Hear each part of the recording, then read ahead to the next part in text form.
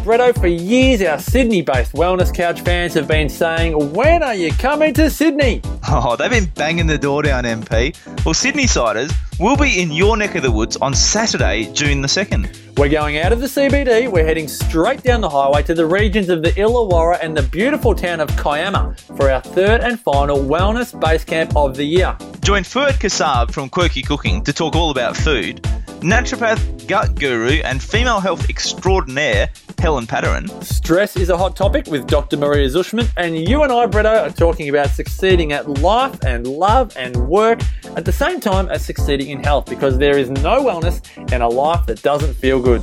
Zazen Alkaline Water presents the Wellness Base Camp. One full day of inspiration and education on Saturday, June 2 from 10 till 5. There's over $1,000 in door prizes, a raft of world-class local exhibitors, and a room full of people just like you. Bring a buddy and get 2 tickets for the price of 1 before they're all gone. All details and tickets at thewellnessbasecamp.com. That's thewellnessbasecamp.com.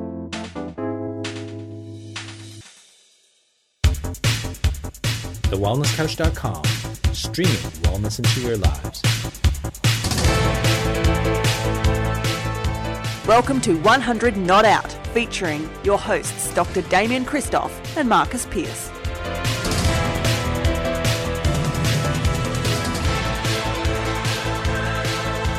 Welcome to 100 Not Out, a weekly show dedicated to helping you master the art of aging well. My name is Marcus Pearce, and it gives me great pleasure, as always, to bring on the fabulous co-founder of The Wellness Couch and The Wellness Guys, the great man himself, my brother from another mother, Dr. Damien Christoph. Hello, legend. G'day, Piercy. How are you, mate?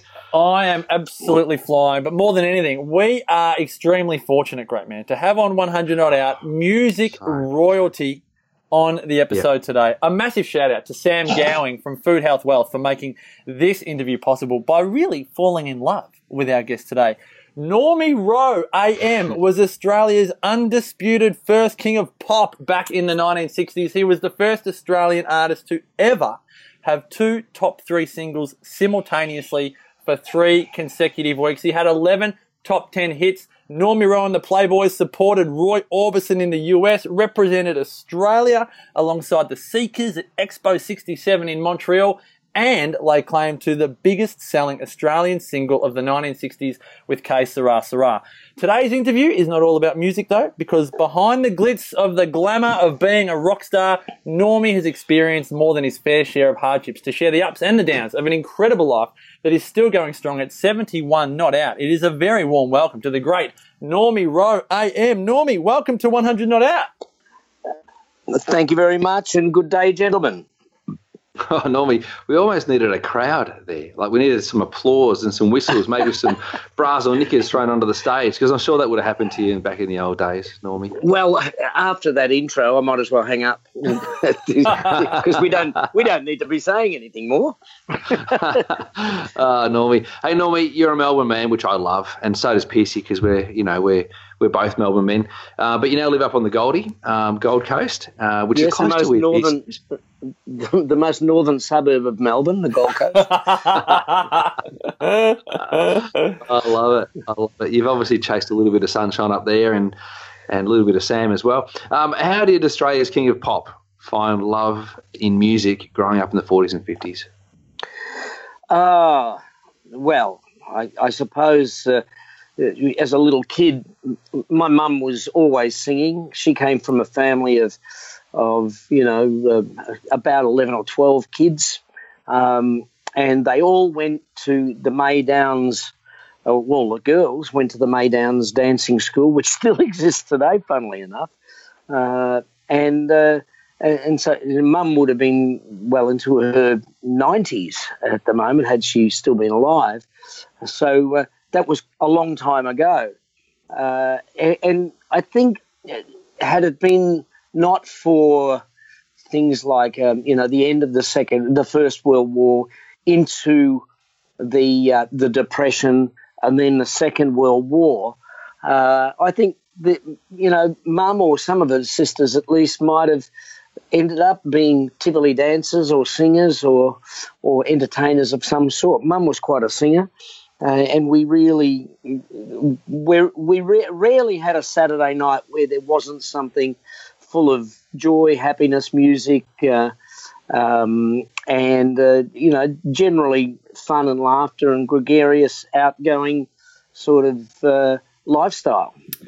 Normie, you went really from, you obviously had, as you just mentioned, a major upbringing with music around you, but the story that is absolutely fascinating to me, who was born in 1981, is looking at someone that was really Australia's rock god in the 60s, and then you were conscripted to Vietnam. And there is a school of thought, from what I understand, that it might have been a PR exercise, just like many believe that Elvis being sent off to war was a PR exercise. But whatever the case may be, you spent over 2 years with the Army. You came back to a completely different national sentiment than what you went over to Vietnam with. The people that had originally been buying your records and coming to your concerts were now almost hurling abuse at you and the thousands of Vietnam vets, essentially just for being conscripted through no fault of your own. But for our listeners like myself that might not have been alive during this time, or, we've struggled to truly grip what happened, can you explain and educate us on what exactly took place? Well, it's amazing what propaganda could do. Out of Harvard University there was a whole left-wing school of thought, and it spilled over to Monash University in its early days in the 60s in Melbourne. And the kids at that stage, they were used to being a little bit rebellious, through the rock and roll, greasy hairstyle, bodgies and widgies sort of time. And they were still, I think in many ways, searching, and as kids do today, search for their own generational identity. And so they bought into this, what I looked at as a bit of a hula hoop craze, or a yo-yo craze, where, all of a sudden everybody either had a hula hoop, a yo-yo, or they were part of a moratorium march. And if you ever talk to them about it, they actually had no idea why they'd gone to the streets. I mean, there were some people who had a reasonable, grip on some of the things that were going on, but most of them didn't have a bloody clue. They just joined in as if it was, just another pop record that they bought. So, and of course, a lot of the performers also bought into that because it was expedient. You had The Real Thing, which was written by Johnny Young, and that was, when you look at the Russell Morris's film clip, there was largely Armageddon portrayed in it, in the clip. And then there was Ronnie Burns, also written by Johnny Young, as Ronnie Burns' Smiley, You're Off to the Asian War and We Won't See You Smile No More. And by the way, which was a song about you, wasn't John it, Young? Yeah, well, John Young, that's what I was about to say. John Young informed me about, I suppose it was about 20 years ago now, but still 20 years into the life of the song, that he wrote that about me, because he had absolutely no idea anything about the Vietnam War, and Ronnie wanted a song about the Vietnam War. So wow. That's how that came about. But it was one of those, it was sort of like a movement that it was a hayride, everybody wanted to jump on the hayride because it looked like good fun. But I'm quite convinced that few people knew what the Vietnam War was about. And in fact, I think history has been written by the wrong people to a certain extent, because the Vietnam War, from my observations and in my 2020 hindsight, was more about fighting the Cold War in microcosm than it was about anything pretty much else that was going on. I don't even know if the politicians realised that was so, but in many ways, I think we were pretty fortunate that that the Free World Forces, and it wasn't just Australia and the US, there were a whole lot of other countries involved in Vietnam, and it's sort of lucky that they were involved there because they were there for 10 years. The Soviet bloc countries, Russia, wanted warm water ports. All they had was places like Gdansk and, the Siberian ports, which were all winter ports. They were only summer ports. They needed warm water ports through the year so they could feed what was clearly a huge, if not total socialist political leaning. It was certainly as left as it had ever been on the Western Pacific Rim, all the way from Thailand, even Vietnam and Laos and Burma, all the way down through to New Zealand. Australia was so left. Well, the Labor Party was so left in its platform that the Communist Party ceased to exist, and it hasn't existed in Australia since. They had no policies because the Labor Party had adopted them through people like Jim Cairns, and it was farcical in so many ways to see these people just leap onto this thing without thinking about it. Mm. Well, when you go over there and you're a young fellow and you're doing all this work and you're seeing this massive conflict and you get back into Australia, the world's changed. You were the king of pop and you come back in and Johnny Farnham was the new king of pop. Now, I hate to say that because, my mum has your records and she doesn't have any of Johnny Farnham, so I've got to tell you.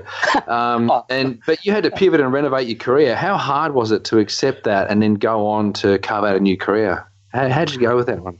Oh, look, I had spent a year in England and I was every week reading the magazines like Melody Maker and New Musical Express, Fab Magazine, all the pop magazines that were published in London at the time. And I realised very quickly that the only people who had front page stories were the people who were at number one at the time. And they just fed off the success and the large scale sales of whoever was the flavour of, wasn't even the flavour of the month anymore. It was virtually the flavour of the week. So I couldn't really in analysis realise that and not realise that my time could very well be limited as well. But the thing is, I'd spent a year in England. I came back. I did one tour of 6 months, went into the army. I had 2 years in the army.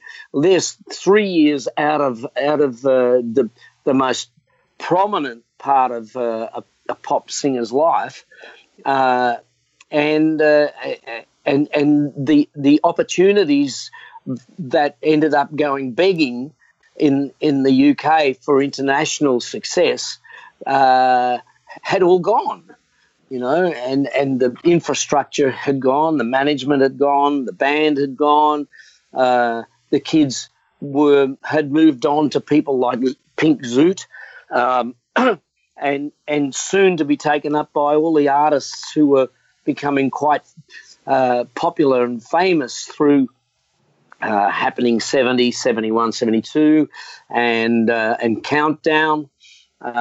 And while I was getting a little bit of the Happening shows on the Saturday morning, I never appeared in the 70s on Countdown in one episode, not once, because I was deemed as the poison chalice, I guess. But Norman, the interesting thing about this is that you didn't let it define you in terms of just giving up and retreating from the world. From my understanding, and again, it's before my time, but from my understanding, you pivoted marvellously into theatre and TV particularly, and won great acclaim in works like Les Mis. You played Daddy Warbucks in Annie. You performed roles in Evita and Chess. It's not as if you just sat back and cracked it at what had passed you by in your time in Vietnam. And what we tend to find, particularly in interviewing, we've interviewed a number of survivors from the Holocaust, and they tend to find that a part of that that pivoting or moving on with their life is the ability to realise that they can't change what's happened in the past. They can sit and moan, and the Holocaust survivors tell us that there are hundreds of thousands of people that are still living in a Holocaust because they're refusing to move on. Like, how do you actually begin to accept is not a word that I use easily, but how do you begin to either forgive what's occurred or accept what's occurred and pick yourself up and carry on? Because that takes a lot of courage, and you clearly had the courage to do it. Well, it's a bit like the 12 Steps program, you know. Give me the courage or courage and ability to change the things I can, and the intellect, I guess, to know the things I can't change, and then deal with life that way. I once I went to see a guy speak who's in a wheelchair. He'd been in 3 plane crashes. He was burnt to smithereens. He looked only remotely like a human being. His name was W. Mitchell, and he inspired me a great deal. And his mantra basically is it's not the cards you're dealt, it's the way you play the hand. And I looked back at my life, and I said, yeah, I guess that's the way I did it. Whatever was there, I had to deal with. When I came back from Vietnam, I also met my first wife. We, in our first year of marriage, had a little boy, so I had to become a bit more responsible. I started working in clubs in Sydney, which at that time were a great source of income for performers. I wasn't great at it when I started, but I was damn good at it by the time I finished with the clubs thing. And I gained a lot of skills in working in those clubs that the people who started off working in rock and roll dances and went to rock and roll pub band type pub rock, they just, even today, some of those artists, I look at them and they're still doing what they were doing when they were 18 and 19. And in the meantime, I've had an incredible coloration of a fabric of a life, you know, in working life, in being able to do these cabaret things, big concerts, you know, with hundreds of thousands of people. Small. I guess one of the things I realised I'd achieved a certain amount of skill was I was working in a place called the Galaxy nightclub in Melbourne, and you'd work in Melbourne, you'd probably do maybe 10 or 12 gigs in a week, and about 5 of those would be at the Galaxy. Was that at Crown? Was this after Crown or before Crown? Way before any before Crown notion of let's rip the general public off for any money they've got to spend on their kids' clothes. Yes. And the Galaxy didn't really get underway until about 1 or 2 o'clock in the morning, and it was always full of the most the seediest characters you'd ever seen in your life. And they didn't care what was on the dance floor for the floor show. And one night I got a standing ovation, and I thought, I've made it. I now am a very competent floor show artist, which was, you know, it was a big thing because I was lining myself up with people like Kamal, who was doing extraordinary things in a large cabaret event, Don Lane, those sort of people. Barry Crocker was sensational, and here I am. I'm still a pop rock and roll singer, trying to transform myself into this other entity. And then one day I realised that I was a cabaret hack, so I decided to go off to drama school, and I went to drama school. I was the oldest person in the class. I was 17 years older than the next oldest person, who was 20. I was 37 years old and started off with Hayes Gordon in Sydney, one of the great acting mentor to Jack Thompson and Lorraine Bailey and Henry Zepps and a whole range of very successful Australian actors. And from out of that, I was almost finished my time, and he asked me to play a part in a professional play. And so I started off, my acting career at the Ensemble in Sydney, and I played the part of Vinnie Gray, a faded rock star. So I had plenty of emotional content to draw from. Then I went to out of that into Sons and Daughters for nearly 2 years. I finished Sons and Daughters as it folded, playing opposite Abigail. And as soon as I finished that, I landed the role of Jean Valjean in Les Miserables, which went for 2.5 years with the rehearsal process. And after that, pretty much the rest is now we're well and truly into the 80s and early 90s. But it's fabulous, though, and this is where I think your example is so powerful, is your ability to transform and take responsibility. You mentioned that you were the oldest by many years at drama school, and so many people say, I'm too old to do this and I'm too old to do that. And I just think that it's remarkable that literally Australia's original king of pop says, you know what, I need to learn more. I take responsibility that my skills aren't as great as they could be.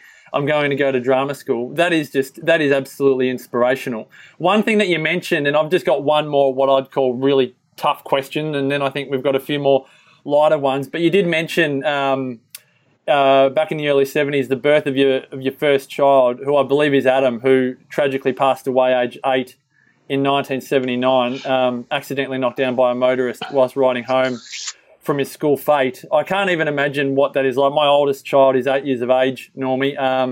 I can't even imagine what that is like. I suppose there's a couple of things in here. How do you, for those people that are experiencing some level of trauma that are listening to this right now, whether it's something that you've experienced like that, whether it's something like post-traumatic stress disorder that you've already spoken about in the past about you attempted to take your own life nearly 20 years ago. 10% of Vietnam vets died in the first 5 years on returning. Some of these major traumatic experiences in your life, what do you say to those people that, having gone through what you've gone through, what do you say to those people that are experiencing some level of PTSD or trauma after an event such as we've said, what you've gone through? Well, first of all, dealing with the loss of a child, I would never ever suppose that I would know how any person feels, even though I've been through that particular thing myself. I know how I felt. I don't even know how my first wife felt, really, because, how can you ever know how anybody else feels? All you feel really is some sort of connection, I guess. It's not even an understanding, but all you can offer is to say, every day you just don't think as often about that lost person as you might have when they were with you and early into their demise.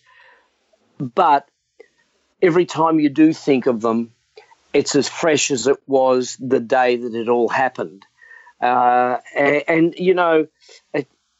Whilst it's constantly said that they shall not grow old as we who are left grow old, and pertain to those who served in wars, if anybody who lost a young person in their life, the same thing applies.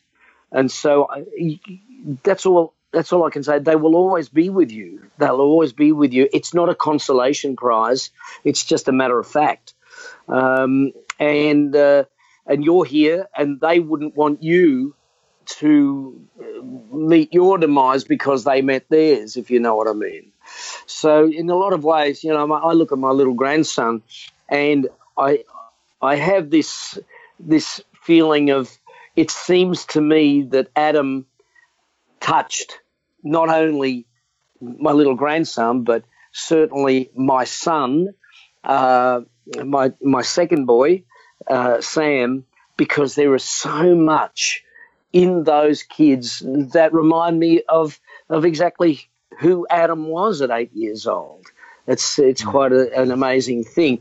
And the girls, I'm sure, were also, when I say I'm sure, I feel that before they were born, they were once again touched by the spirit of Adam, or whatever that is, you know. I'm not terribly convinced there's a hereafter or a prior moment, but to me, I think some things live in DNA. Yeah, it gets passed on through. It's there's so much wisdom in what you've just said there, Normie, and I reckon that a lot of people will take a lot from that. And I'm going to replay that and listen to that again, because there's some really great gold nuggets in there, mate. And thank you. And it sounds like you really you're very in touch with yourself. And if it wasn't for one of our good friends here on the Wellness Couch, Sam Gowing, we wouldn't even be doing this interview. And you guys have been going together for 3 or more years, and so which is great, because a lot of people get to, you know, middle parts of their life, 60 plus, and they kind of go, oh, well, you know, I've had my relationships, that's enough for me. But you guys are madly in love in your 70s. What does Sammy mean to you? Oh, look, Sam, I've never met a woman like her. You know, she and her brother owned a pub in Collingwood when she was 24. She was the youngest female publican in Australia, in Collingwood, in Smith Street, Collingwood, in Melbourne. Which pretty is, rough. You know, like, pretty rough back then. It's a big ask, and turned it into the first boutique dining hotel probably in the entire country. And it became the home of the Collingwood Football Club for quite some time, and she has this incredible wit, and I think the fun that we have, and the connection that Sam and all of my friends get, they all love her. My family loves her, and everybody thinks that like the kids. They get so upset that, like, I'm in Melbourne at the moment, and my grandkids are so upset because she had to go back to the Gold Coast and work after the match yesterday on Anzac Day, you know. And she's a very attractive human being, if you know what I mean. And I don't mean in a visual sense. Some people can be visually pleasing, and when you meet them, they're quite unattractive people. Yeah. But Samantha is the complete antithesis of that. So it's great fun to have somebody who she's very supportive, and in her own right, she is, as you guys know, she is quite a genius, and has the runs on the board. She can play on a break. Most of the, I hesitate to use the word because I think it's a bit of an oxymoron, celebrity chefs.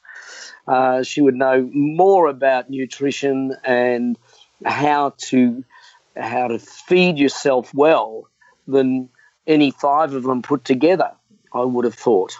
Absolutely, and you're spot on. She's wise beyond her years, and she's beautiful inside and out. I suppose the final question, Normie, is what's the next chapter? Again, you're 71 years young. You show no sign of leaving the stage. You've just been performing a sold-out concerts of We Will Rock You alongside Ben Elton, or being opened by Ben Elton over in the West. Your star is still rising. So what's next?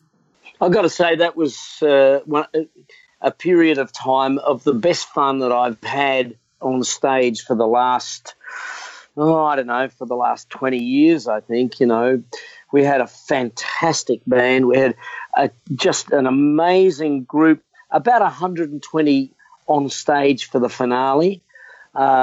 We had some great young performers from Western Australia. I was the only temporary and honorary sand groper. And it was as good as anything that I've ever seen on a stage anywhere in the world. And that includes Les Mis in New York and the West End. Mind you, I think ours was better than that anyway. These kids are incredibly talented, and I think if given a bit of support from federal and state and even local governments, we can have an incredibly healthy performing arts sector and indeed a show business, which unfortunately hasn't been so over the last 25 years. But I don't know what's next for me. I'd love to do some more theatre. I'd like to do some more acting. We're planning to do a one or two solo theatrical things in the near future. After that, who knows? You know, just the best thing to do is to stay healthy and keep inspired, and things come to your mind and you say, oh, that sounds good, let's do that. You're an absolute gem, and we can't wait to see what the next chapter holds. I must say, to find out more about Normie and to book him in for your next function, go to normierowe.com.au. But Normie, sincerely, thanks so much for being so generous with your time and sharing, some real deep and meaningful parts of your life. Because I think on this episode or this podcast, we like to, open the curtain just beyond what people see on the stage and on the TV, and to really see what goes on behind the curtain. So thanks for your honesty and your wisdom. And as we like to wish all of our guests on 100 Not Out, Normie Rowe, may the rest of your life be the best of your life. Thanks very much, fellas, and the same to you and all of the people listening to your podcast. Thanks, Normie. For Damo, as always, thank you, great man. For more info on Damo, head on over to DamienChristoff.com, myself, MarcusPearce.com.au. Big shout out to everyone that makes this podcast possible. Joseph Tomo, our editor, Rosie Garner, who does our social media, and to you, our loyal listeners. We'd love to hear your feedback. You can head on over to thewellnesscouch.com/100 Not Out. Give this podcast a 5-star rating in the iTunes store. And for you, our wonderful listeners, until next week, continue to make the rest of your life the best of your life. This year, the Wellness Summit returns. I realised in this time that I couldn't keep waiting for love from other people. I couldn't keep expecting love from other sources. I had to give that to myself. Yanni says, I don't care if everyone says that the kitchen is the woman's world. He says, I'm going to prepare food. I love my own cheese. I love my own wine. I don't care what you think of my new flat screen TV. He just loves company. I started asking myself more often, what do I want? It's such a simple question, isn't it? But when you think that, and I'm sure all of you sitting there, when you think that, something springs into your mind. And there's something there that you want that you haven't been doing for yourself. Rhett Hill and Marcus Pearce feature at the 2018 Wellness Summit. Bigger and better than ever. Tickets on sale Friday, May 4 at thewellnesssummit.com.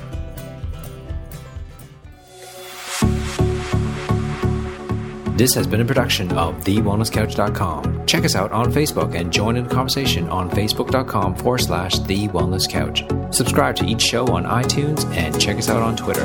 The Wellness Couch, streaming wellness into your lives. Whilst the Wellness Couch presenter endeavor to provide accurate and helpful information to their listeners, these podcasts cannot take into account individual circumstances and are not intended to be a substitute for health and medical advice from a qualified health professional. You should always seek the advice of a qualified health professional before acting on any of the information provided by any of the Wellness Couch podcasts.